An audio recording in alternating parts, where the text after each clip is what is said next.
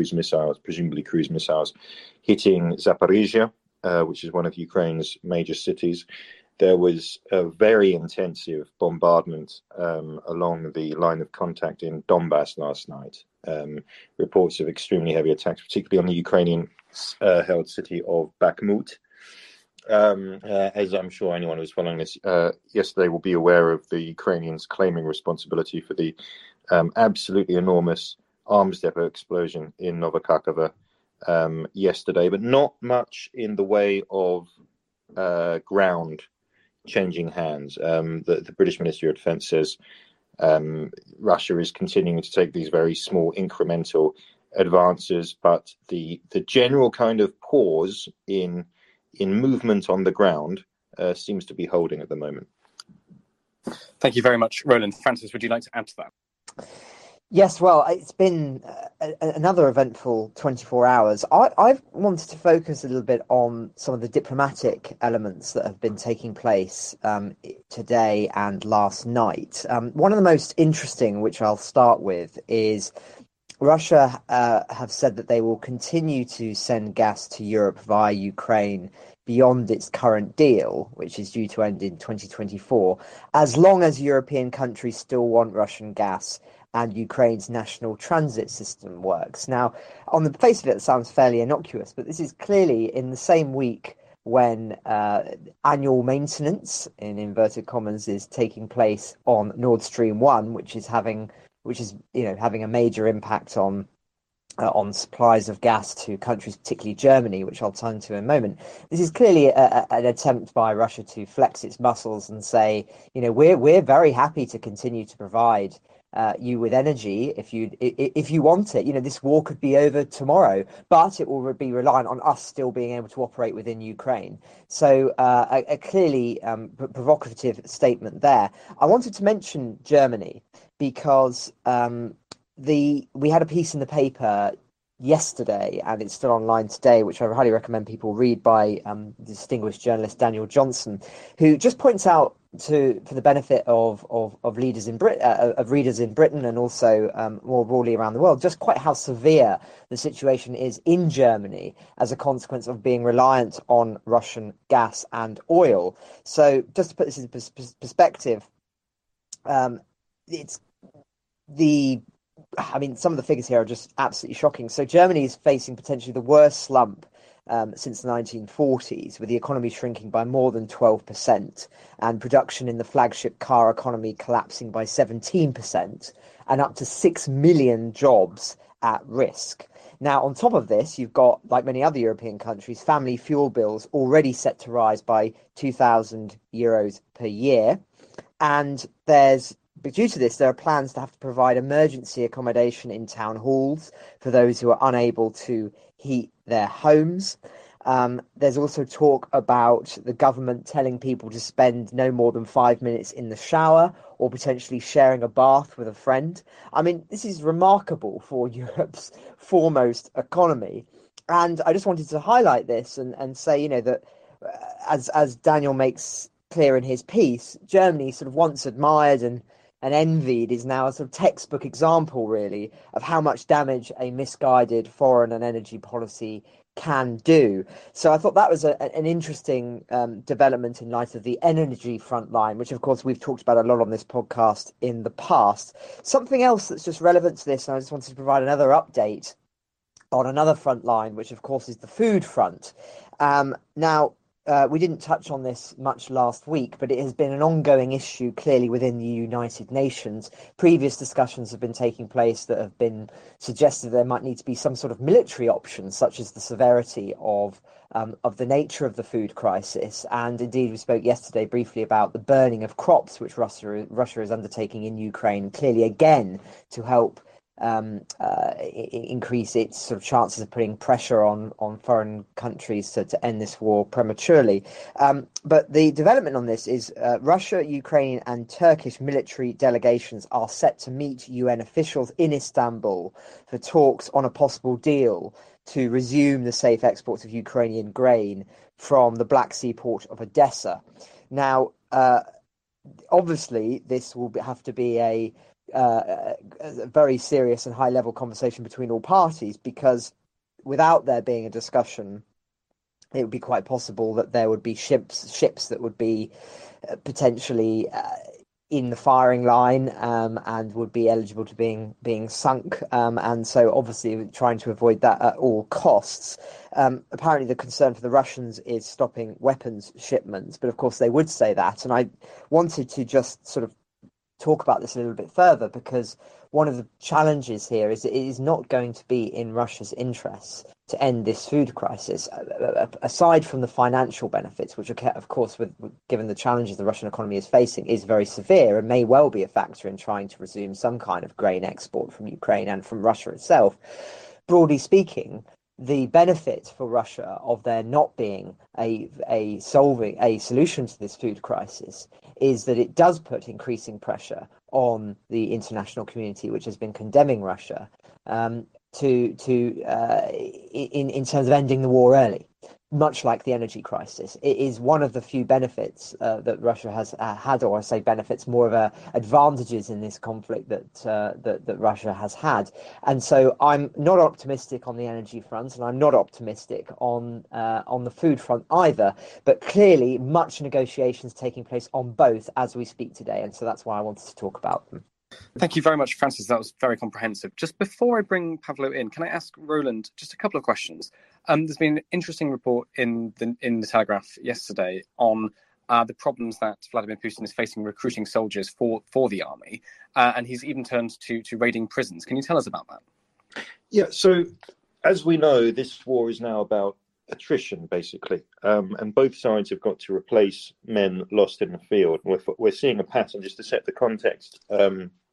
It's kind of the pattern, actually, that the military thinkers have thought the Third World War would follow, which is the professional armies would be depleted very, very quickly, and you're going to have to replenish the ranks, basically with volunteers, raw recruits. And we can see the Ukrainians doing that, and the Russians are definitely having to do that. So very interesting things popping up. The one that's really caught people's eyes is video from a prison in Adygea, a Russian republic, where one of the prisoners, using good salty prisoners kind of slang, is talking about how guys have just been recruited to go and fight in Ukraine. He says, Vov is off as well, is he? Everyone's going off there to fight or steal or something, interspersed with language I'll try not to use on this podcast. So recruiting from prisons. The British government obviously playing this up. They want to maximize any kind of difficulties the Russians are facing, noting how a lot of recruitment has come from the poorest parts of Russia, noting that you don't really recruit from Moscow and St. Petersburg because the war is less popular there. I mean, the truth is that Moscow and St. Petersburg and places like that have a strong history of kind of avoiding a draft, and that poorer parts of the country tend to supply troops, and that's been true for many, many years. I think that's quite important context. The other interesting thing is just how much these people are being paid. So PMC Wagner, the infamous mercenary group, which is doing a lot of the fighting in Ukraine, has put out advertisements. They are offering contracts of something like 240,000 rubles a month plus bonus. Right now, that's this is a country where a lot of people would be happy to make 40,000 rubles a month. So it's a lot of money being put on the table to attract people to go and fight. Russia's opponents in this war are saying, this is evidence of desperation, and it certainly looks like they've got real concerns about getting enough men into uniform and into the trenches. Thanks, Roland. Just before we go to Francis, who I know has a few thoughts on some other diplomatic news, can I just ask your quick take on the HIMARS? I mean, we've seen them being deployed now for several days, and what's your take on their effectiveness and the damage they're doing to the Russian? So the HIMARS have become not only a feature of the battlefield, but a feature of the information space, the propaganda war, whatever you want to call it. So they've definitely had a big impact. And when we talk about HIMARS, really we're talking not just about the HIMARS. The HIMARS are one system. The Americans have given the Ukrainians 8 of these systems. They're very accurate, they're very long range, but there's also a bunch of other Western provided high precision, long range artillery systems which are doing the same kinds of jobs, and they seem to be working in concert with things like Soviet style Tochka-U cruise missiles, which the Ukrainians already had. But in short, the Ukrainians have been using these weapons to run a very, very systematic campaign of strikes deep in the Russian rear, focusing on 3 things: ammunition dumps, fuel dumps, and command posts. And the idea is we cannot match them gun for gun yet at the front, but if we can starve the Russians of ammunition, it's going to make it much more difficult for them to fire off. They were firing 20,000 shells a day at some point. If you can stop those shells getting to the front, that's going to affect the Russian war effort. And of course, if you're taking out generals, command points, it's a very centralized system, the Russian army, very top down, big emphasis on, doing what you're told as opposed to kind of initiative of commanders in the field. That is going to be disruptive. And the results are dramatic. There's no other way for it. People would have seen this enormous mushroom cloud rising over Novikakova a couple of days ago. Last night there was another one bang in the middle of the city of Luhansk. The Russians are responding, claiming these are factories or civilian areas or fertilizer warehouses, this kind of thing, and that there are civilian casualties. I wouldn't be surprised if there are civilian casualties, quite honestly, because these things are enormous. When they explode, they go off in a very, very dramatic way, and there are people nearby. Is it working? Well, if you look, so NASA has this website where you can look at kind of wildfires. It's meant to monitor kind of wildfires around the world. But you can also use it to kind of monitor the satellites showing up hotspots, fire in southern and eastern Ukraine. And that's dropped off dramatically over the past 4 days, which may or may not show a drop off in Russian shelling. What we do know is that on the kind of Russian blogosphere, which is surprisingly free and kind of uncensored for now, the Russian military blogosphere, which is full of guys who, very closely embedded with Wagner or the Russian army, quite outspoken, unrelentingly pro-Russian, unrelenting propagandists, but nonetheless, these are guys who speak their minds and have definitely clashed with the military when they think things are being brushed under the carpet. And the discussion there is, okay, we are being hammered. This is really bad. And why can't we do anything about it? And the consensus seems to be on the Russian side, look, our missile defenses don't work, so we're helpless. Things like the S-400, which was an extremely meant to be cutting edge, the most advanced air defense missile interception system on the market. Russia sold them all over the world, tried to. It just, for some reason, cannot intercept these kinds of strikes. So they're helpless. So the question is, what do you do? And there's a debate going on about the responses. The responses include dispersal. So move your artillery dumps, your ammunition dumps to different places, keep them smaller, camouflage them, make them more difficult to find, all of that. Now, there's a problem with that. And the problem is that Russia's artillery logistics are basically reliant on these very huge dumps. Basically, Russian logistics is based on the railways. If you look at the failure of the offensive against Kiev early in the war, it kind of corresponds with a failure to take the railheads. They didn't take Sumy, they didn't take Kharkiv. Those railway lines were meant to sustain the Russian advance. They couldn't, and so they were loading trucks. When you get the artillery to the railhead, you take the shells off the train, you put it onto trucks. Trucks take it to the frontline units. Those trucks were having to travel much, much longer distances than expected. They took a long time to get through. The Russians weren't getting enough ammunition, and those convoys were vulnerable to ambush. Now, in Donbass, it's worked. The railways have delivered a huge amount of artillery, and it's sustained this incredible intensity of fire that's driven the Ukrainians back. Now, that was fine, as long as those big ammunition dumps that you end up developing near the railheads are invulnerable, and now they are vulnerable. So if you're going to move them back out of range of the HIMARS, so you've got to move back, at least kind of 80 kilometers from the front line, you're back to this point where you're going to be loading things onto trucks, taking them a very long way. The roads in Donbass are absolutely atrocious, by the way, and that's before the war.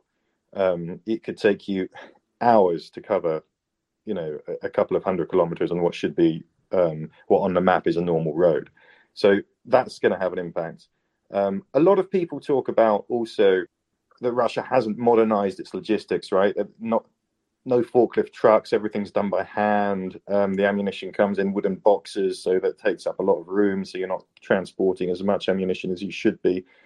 I mean, I personally don't really think that is the problem. I think the problem is that until now they were operating as if these ammunition dumps were invulnerable. They are vulnerable. There doesn't seem to be much they can do about it.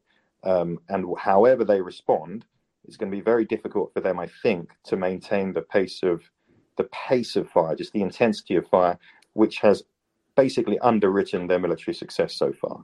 But we've yet to see how this is actually going to play out. We're still going to have to watch for the next couple of weeks, maybe over summer, to confirm that is what's happening, that the Russians are in trouble and they can't move forward. Well, thank you very, very much for that, Roland. That was incredibly comprehensive and hopefully for our listeners really shone some light over the issues the Russian army are facing in dealing with these HIMARS and other pieces of artillery delivered to the Ukrainian army from Western nations.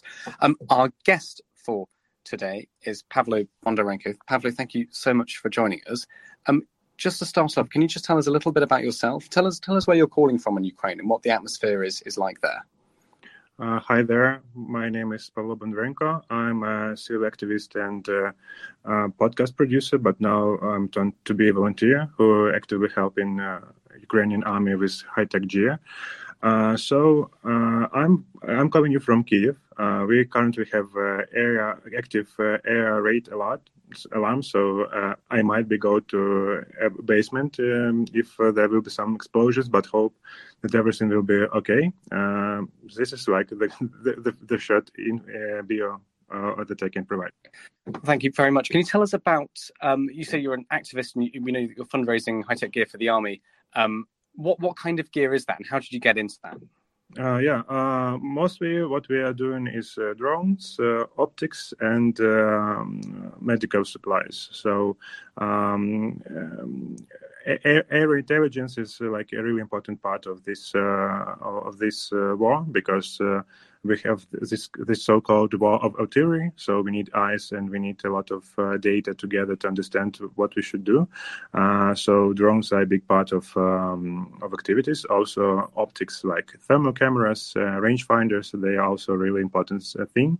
And there's constant lack of this stuff, and it's actively lost by our army, so we need to restock the supply, and also medical gears like individual first aid kits and some stuff for hospitals. They are also in active use, so we need to resupply them.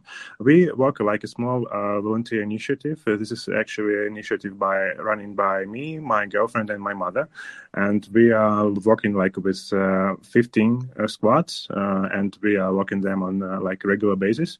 So we try to resupply them with all the stuff we need, and we're not like a big volunteering fund. We're working like in a more rapid way, but in a much smaller sizes than big Ukrainian volunteer funds. And you've been an activist and been volunteering since, not just for this war, but since 2014. Can you tell us a little bit about the Revolution of Dignity and your role in it? Yeah, actually, my plan when Revolution of Dignity happened in 2013, I was 18 years old, and my plan was to finish university in Ukraine and move somewhere in Europe. I supposedly wanted to go to the Netherlands and to become some kind of like music producer guy or something like that. But then this decision by that time Ukrainian government ran by Yanukovych came that we were gonna join this Russian-backed union, and this was actually like a fire starter for me, and this is why the Revolution of Dignity happened. And this is the first time when I understood that actually how it feels to be a citizen of my country. So it started with desire to be a part of Europe, and then it shifted to desire to be part of open civil society. And this is like a really important stage of my life because it shifted a lot of things. Also, this is what the first time when I saw dead bodies and a lot of blood, and I understood that these things like freedom and dignity are paid by a really high price, and they are paid by lives.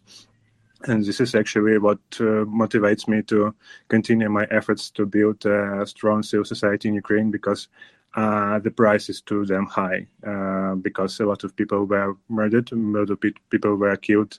And this is why I continue my efforts as a civil activist and a volunteer.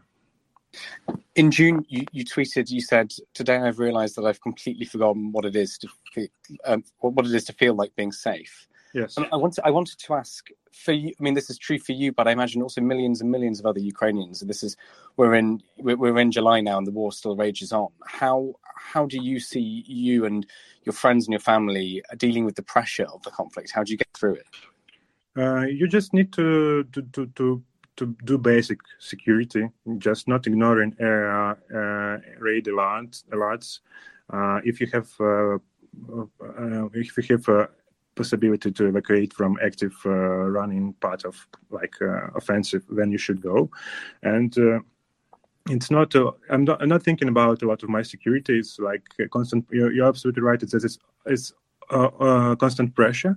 But now it's a little bit better because, like in first months, especially when offensive was going on Kyiv region, it felt like a non-stop thing. We were sleeping for 3-4 hours at our bus because we were doing a lot of stuff, and war felt really close because we actually heard the explosions and all of the stuff on a regular basis. But then when this stage of war ended and the biggest action started on east of Ukraine, it became more distant.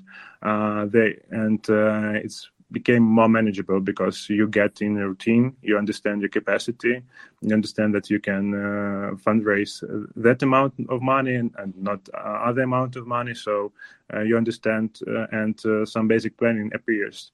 The most productive thing for me to counter this pressure is planning. So I have for now I have like this great opportunity to plan for 1 week in advance, because at the beginning of this stage of war we were planning in advance for hours, and now it's like a little bit more controllable, but still a lot of pressure. So it takes effort to get a proper sleep, to get the proper food, to get the proper physical exercises, but it feels like my responsibility as a volunteer, because if I'm in good shape, I can be productive and help Ukrainian army.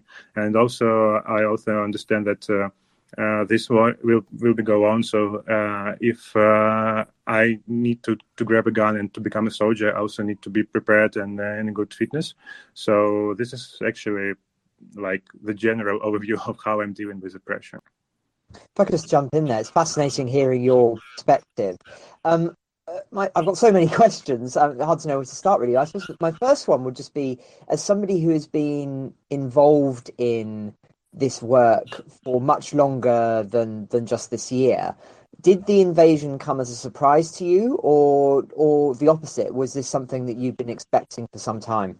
I was expecting it for some time. Thank you for the question. Actually, my war started like my mom called me and said that she heard explosions. I looked in Twitter that the war has started, and I just went to a storage room, grabbed a box with prepared stuff, because I bought some food supplies, some batteries, some other stuff to survive for 3 days. because it's the reality of Ukraine that you need to you live in this constant pressure, so you need to be prepared for this kind of stuff.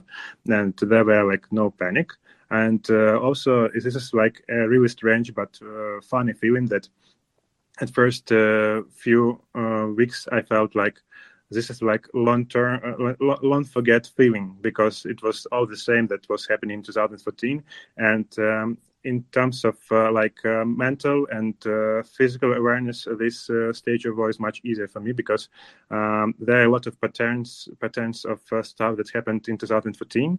So you get used to that, and there are not a lot of shock of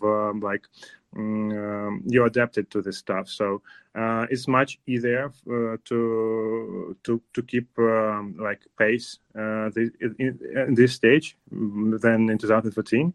But yes, like most of people who are active part of civil society or society in general was preparing for this offensive. The only question was when, because everybody thought that it will happen in January. But then with February, it moved to February, and actually I was fully prepared for that stuff, but I continued my my business efforts and other efforts in a simple pace, because there was no space for fear, because you need to keep your job doing, and then if there were games, then you should to react to it. Thank you. And just one other question relating to that, just for the benefit of our listeners, as somebody who's been involved in this for a long time and has seen this coming, just how has Ukrainian society itself, perhaps even Ukrainian government, changed in recent yeast? With the election, obviously, of President Zelensky, for many people, it was a sort of vote against the Ukrainian political establishment. But I'm just very interested in how you've sensed a feeling in Ukrainian government and attitudes towards the government over the time that you've been involved in your work. Okay, I would say that I won't judge by government. I will judge by cases, because the two most media the biggest case that got the biggest media reach was the case of murdering Katerina Handzuk. She was a prominent civil society activist and politician in Kherson. She was murdered with 1 liter of acid, and also there was an attempt of bringing to jail Sergei Sternenko, also a Ukrainian activist who had 3 times assassinated, but survived. And in this time, and I don't try to give impression about the government, about Poroshenko, Zelensky, or I'm working to make the system better. So in this definite case, surnames didn't give a big help to understand what is going on. I think that the biggest thing that was happening was the problem with police system and with courts, and because this is the 2 biggest reforms that Ukraine still needs to move on, because we need to reload again our police and we need to reload our courts. There are a lot of effort to make it happen, but due to some Russian-based people, some just regular corruptionists, this thing is moving really slow. But what was happening, that a lot of things were improving, but still basic reforms need to be made, and I think this is a responsibility of all civil society and not just one politician. So this is the overview that I can give you at the moment.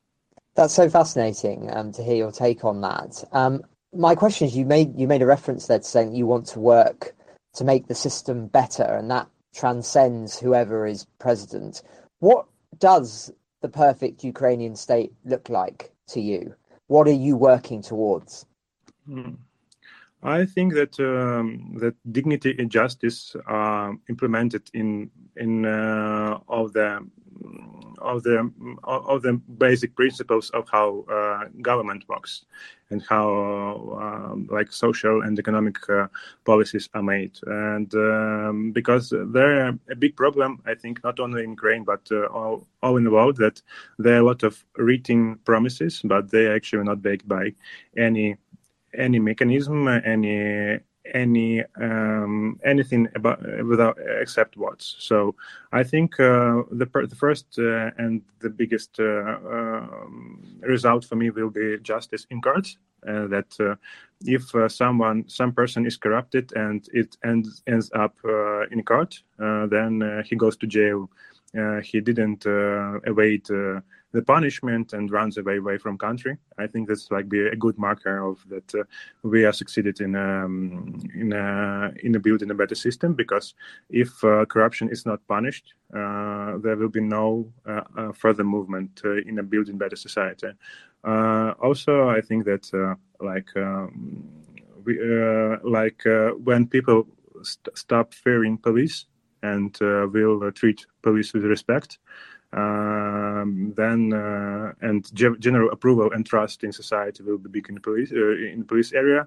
We will be able to end this like a security request of society, and then move on to building better education, implementing more and bigger culture activities. You will argue with me that you need to do all of this stuff in parallel. I agree with you, but this is like my priority looks like, because I think Ukrainians are doing this mistake of forgetting and forgiving, and not trying to bring to the end the corruption that is happening in Ukrainian government and society. Thank you very much, Pavlo, for that. I've just got a question just to bring you back to your fundraising. It's sort of a simple question, really, but from the West, I think we see lots and lots of people, lots and lots of Ukrainians fundraising. So can you just tell us, how do you actually do that? And have you seen a difference over the months in terms of the amounts people are donating? Yeah, sure.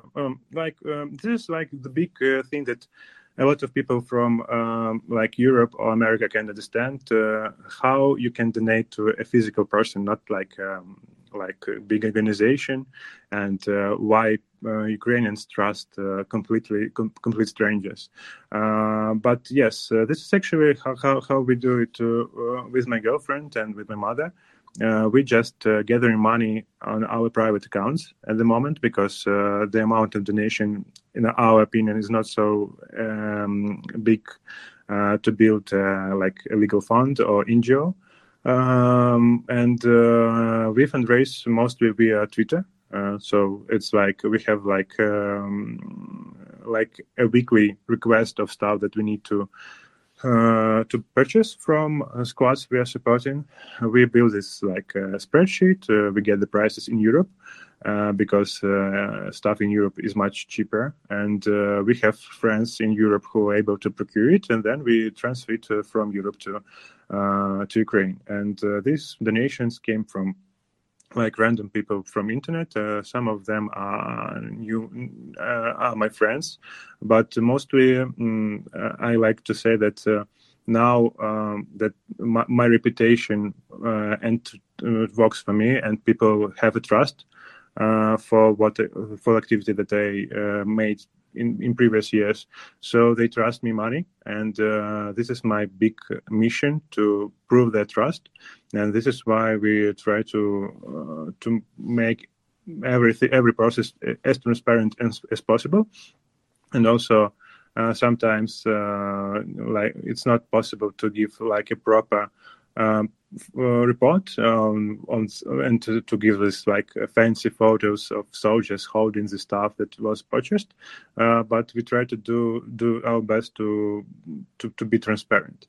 And this is how a lot of people are fundraising. This is like not like really unique situation. A lot of people do this stuff, and I'm really glad, because with every new person who raises money, it puts a pressure from us, because we knew that there are other people. Yes, there are a big problem with scammers, but this is a natural process. And in terms of building a legal legal fund to prevent scam. This is actually doesn't work in Ukraine because a few cases of a big scam were from illegal entities like funds. So this is what people from West don't understand when they donate to International Red Cross or some other big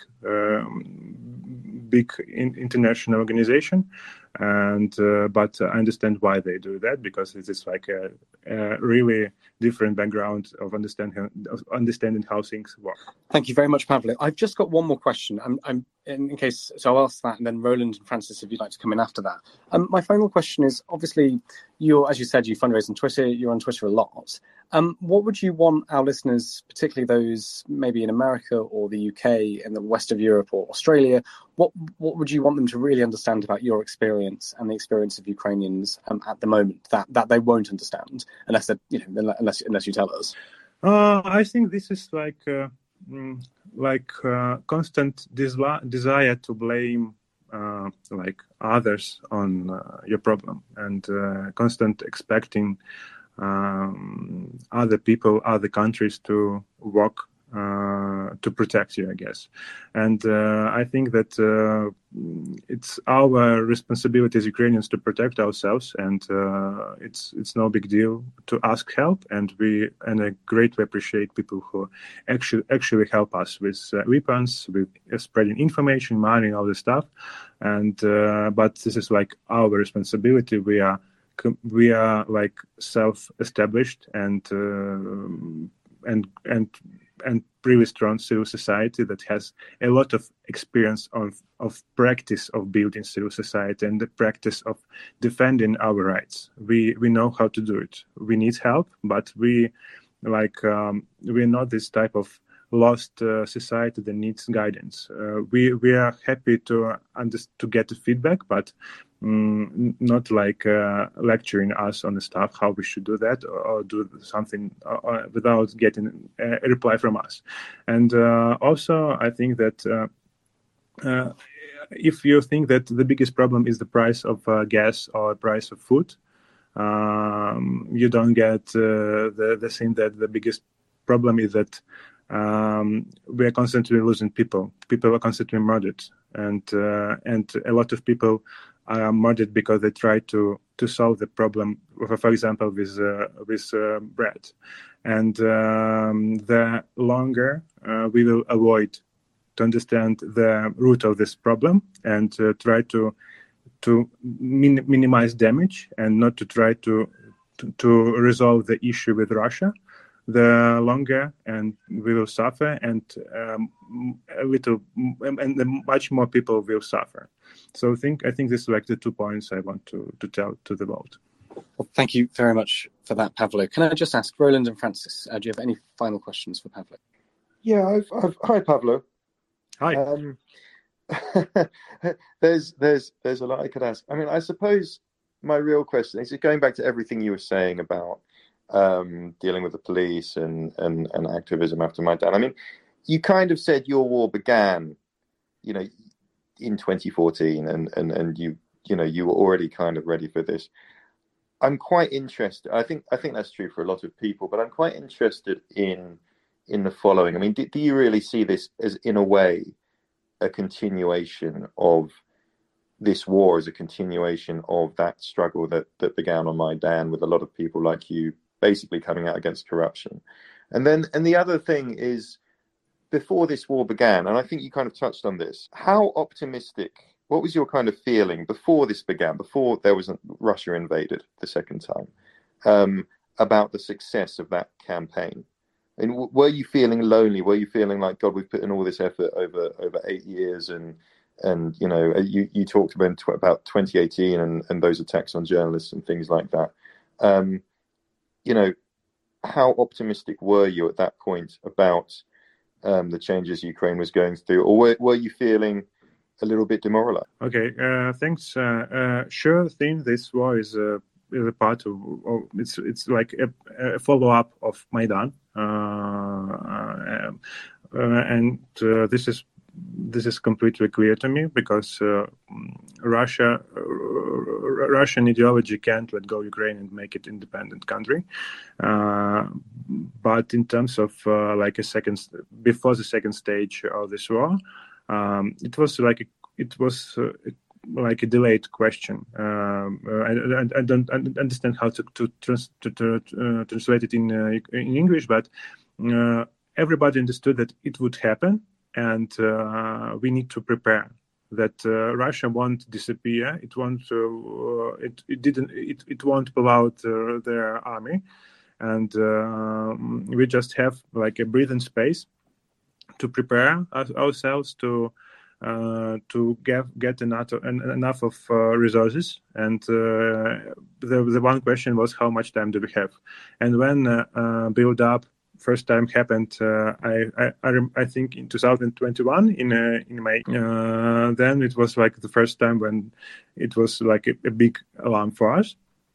But when the final build up of Russians in Belarus happened, it was like just a question of weeks. So I think that nobody was depressed. Everybody who was like following the processes that are happening in our region and in our country was understanding that it's just a matter of time, and it's our responsibility to persuade our partners, to persuade international partners, to persuade our citizens and our friends to be prepared and to be aware of the situation. So it's a lot of effort, and it takes a lot of stress on your body, on your mind, but not a lot of despair. Just I think more anger than despair. I was kind of interested in the process of kind of internal reform, right? The campaign for a new Ukraine, setting aside the whole Russia thing. You talked about, corruption in the police, all these kinds of things. And I remember, on my trips to Ukraine, kind of since Maidan, coming across a degree of kind of disillusionment, a little bit of fed upness, like have we actually managed to kind of change the country, but we're still dealing with all these problems before. Is that kind of thing? I mean, where were you on that kind of thing, especially considering what you said about those journalists being attacked in 2018? I feel like disappointment and anger, but also as a person, I understand that all the changes that were made starting from 2013 are really astonishing, and it takes a lot of time to build a proper society. And with what Ukrainian society managed to do, like in 9 years and even less, having an active offensive on its country is astonishing. The things were much worse in 2012. We have like free country, not free country, but peaceful country without war and all of this stuff. But actually, the condition of civil society was much worse, and there were not a lot of freedom, and it's our price for delayed reforms. Because the generation of my parents didn't have the skill set and a mental understanding of what to do back in 90s. This is the price of delayed reforms. So this is why the delays in current reforms are frustrating me, because I understand that they will be like a question for next generation. So the pace is good, but there are a lot of struggles and a lot of things that need constantly monitored by civil society. And I think that we are doing pretty good, but there are always a room for improvement. I just have one final question for you, Pavlo, which is, you spoke about how you, in a sense, this was never something that you want. The work you're doing now is not something that you necessarily wanted to do, but it's something you felt obligated morally to do. Assuming that war ends and peace is restored to Ukraine and sovereignty is restored to Ukraine, what would you like to do in an ideal world in this new Ukraine that you have been part of building?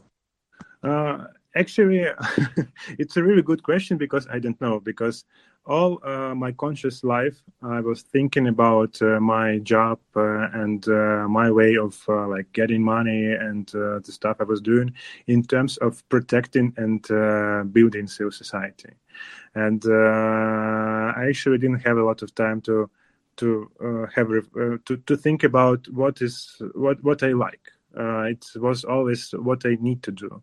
But I think in terms of like what I want to do, I want to join to the government, I guess. But it will be and to be involved in reforms. I have experience of being a part of Ministry of Healthcare in Ukraine, of Ukraine, sorry, and it was a really interesting experience for me. So I might be interested to join the government in the future, but only in terms when there will be a really low corruption risks and good salary. Because this is why I left this government type of job for future. Because to be in a government in Ukraine, you need to be resilient to corruption. You need to have enough money to refuse a bribe and all of the stuff. So I think this is like what the conditions when I will enter the government. But I think that I think I only can at this point of life I only can think about of how to improve society, how to give more power to it, and this is only the only thing that I'm interested in to build my future. Well, thank you very much, Pavlo. Thank you, Francis, for your questions. Roland, any further questions from you, or shall we go to our final thoughts? I have a question, if it's okay, and I know it's one please. I know this is one that is kind of touched on kind of ad nauseum, and I think Ukrainians and maybe kind of get fed up with it, but I think it might help our listeners in a way to touch on this. Okay. I was reading a thread, Pavlo, that you wrote, a while ago, saying that, after Maidan, you were born as born and raised as a Russian speaker. Russian is your native language, and then you chose to stop using Russian and switch to Ukrainian. And the language issue can be hackneyed, it can be twisted for propaganda in various ways. It can be presented in a very two-dimensional kind of way. But I was wondering if you could, just your personal experience, like, why did you make that decision? Okay. Yeah, sure. This was because I met Ulyana Suprun. She was actually a former Minister of Healthcare of Ukraine, but in 2014 she was running this NGO Patriot Defense that was in charge of providing individual first aid kits for army. And she was born and raised in America, but she is part of diaspora. So she knew only English and Ukrainian. And this was like the first person in my life who couldn't understand Russian. And this is the first time in my life when I asked the question in Russian, and she stared at me without understanding what did I ask. And this is like a misconception that Russian and Ukrainian are like similar languages. They're different. This is because of our Soviet legacy. The level of understanding in Russian is big, but this was like a turning point for me. Like, wow, like there is like a person that can't understand Russian, and this was like the first signal. Second one was that I actually hated to see a Russian flag on my MacBook when I was typing in Russian. But then I just understood that when you switch to Ukrainian, you actually find much interesting space of people, because they are more West oriented. They know English good, and they consume like global media, and this is actually kind of improved my quality of life, because the people I met when I switched to Ukrainian, they are much more interesting persons. And this is like the big problem with Russian is that people think that Russia is a part of like a think tank, of regional think tank, and we should trust the thoughts from Russia. But actually, this is not true, because this is just like recycled ideas from West. And I think for Ukrainians, it's much important to learn English than Russian. And I think that because I was connected, I started to learn English when I was 4, and I could speak English pretty good when I was 8, I guess. So I was constantly connected with Western type of media, and this is why the switch to Ukrainian didn't get me a big pain of losing content and all this stuff. So at first it was just like a really it was an impulse, and then it was like a complete decision for me. And now I just don't think a lot of about it. It's not like a political decision for me now. It's just how I live. It's more comfortable to me to speak Ukrainian, and actually forgot how to type in Russian. So for now, it's just my daily routine. And I actually saw that a lot of people switched to Ukrainian in recent years, and this is just how things going. And without any aggression against people who speak Russian. Like a great community of intellectuals, musicians, art performance, and are building. And this is like a community of people who made the decision to switch to Ukrainians because they feel like Ukrainians. And I think this is like a big point that people should understand, that Ukrainian nation is not ethnic, it's political, and you can be Ukrainian by decision. And this is like the big thing that we are standing on. And so I think this is like the broader answer that you asked, but I think that it's important to give a context. No, thank you very, very much for that. I mean, I was going to follow. I think you answered actually. I was going to follow up. Like, do you think there's a single big misconception around the kind of language debate in the West, or how it's discussed in Western media? I mean, the thing I tend to tell people is, like, look, there's a huge number of Ukrainian soldiers, fighting for Ukrainian East who are native Russian speakers. But do you think is there one thing that you think that a way that issue is maybe misrepresented in the West? Yeah, I think that people who people who try to speak on the field of only language are making a big misconception, because it's about culture. It's about it's geopolitical question, and it's about spreading like Russian-based ideas. And in this case, language is a part of warfare. And I think the other misconception is that people think that Ukrainian language can be predatory, that Ukrainians are the guys who make an offense. But actually, I don't understand how language that was banned by Russians for a lot of years and was tried to be extinguished by Russian government a few times and is still alive, how it can be offensive for Russians.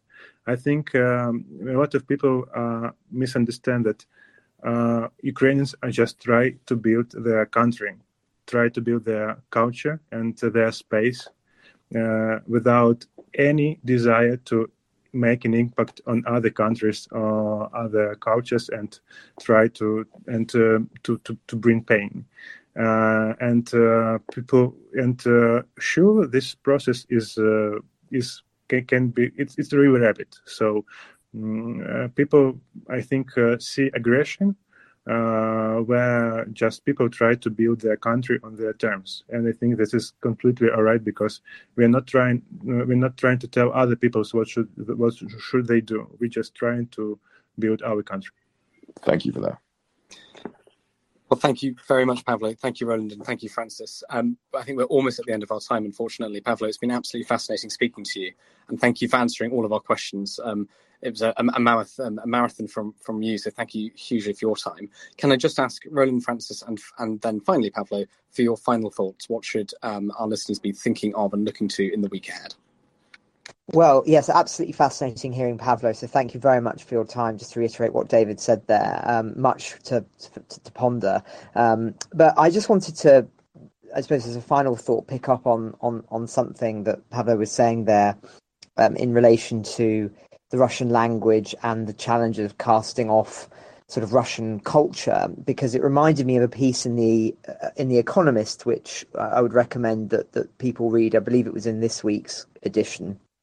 It's an interview with Boris Bondarev, who is a former Russian diplomat, and he talks about how the invasion of Ukraine drove him to resign from Russia's UN team in Geneva.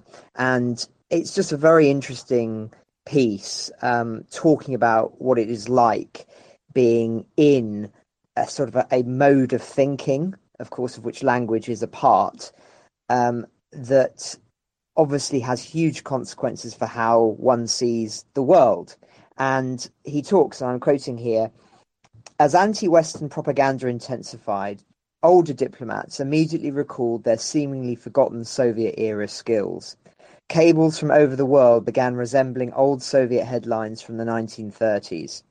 I read cables which contained almost only slogans, insults of Western delegations, and low-quality cliches. Professionalism was finally replaced by propaganda.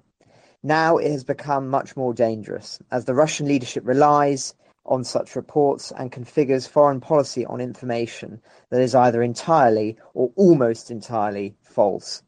And I just think it speaks to what Pavlo was saying about the importance of truth and the importance of what choosing to live in a different way of thinking.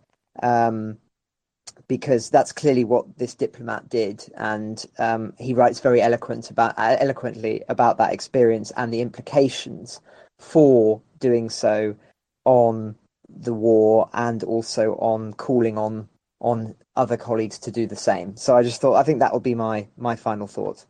Thank you very much, Francis. Roland, Oliphant, what are your final thoughts for today? I could speak at length about what this war might do to Russia and its internal psychology, but I'm focused on the developments of today. Look, there is a meeting going on in Istanbul right now between Ukrainian, Turkish, and Russian delegations about getting that food out, and I mean that everyone should be following that. The whole world will be following that. The food issue is a massive issue, and we're going to see more of that. I mean, we talked about the energy issue today, right? And what's going to happen in winter. Keep your eyes on that, because the inflation, the knock-on effects from this war are only going to intensify, I think, in the coming months.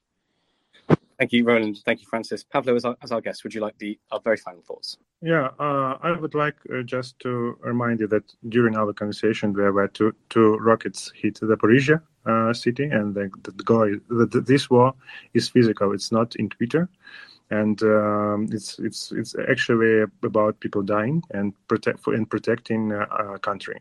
And I also like to answer, I guess, Francis, that even while we're talking about Ukraine and Ukrainian perspective, we still talk about it from a Russian perspective and Russian optics. So I think it's really important to mind yourself if you are a part of like a Russian narrative, or you're just getting an info about them. So be aware and don't trust any source that is connected with Russians, and do a proper fact check with that. Thank you. Well, thank you very much, Roland. Thank you, Francis, and thank you very, very much, Pavlo, for your time today. Thank you for answering all of our questions. It's hugely appreciated. And it just goes for me to say that Ukraine the Latest is a podcast as well as a Twitter space. If you like listening on Twitter, this is the most fruitful place for you to do that. The broadcast is available, the recorded broadcast is available shortly after we end it, so that will be up very, very shortly. So if you've heard some of Pavlo's answers from in recent minutes and want to go back to the beginning of what of what he's talking about, please do that on Twitter. Elsewhere, you can find us on all of your podcast apps, so you can search Ukraine the Latest, find us there. Do leave a review. Do get in touch if you've got questions for us, or if you've got thoughts or critiques. We do welcome them. It's extremely helpful to have them. It's how we craft these episodes and think about how we can best represent what's going on and best share the news with you.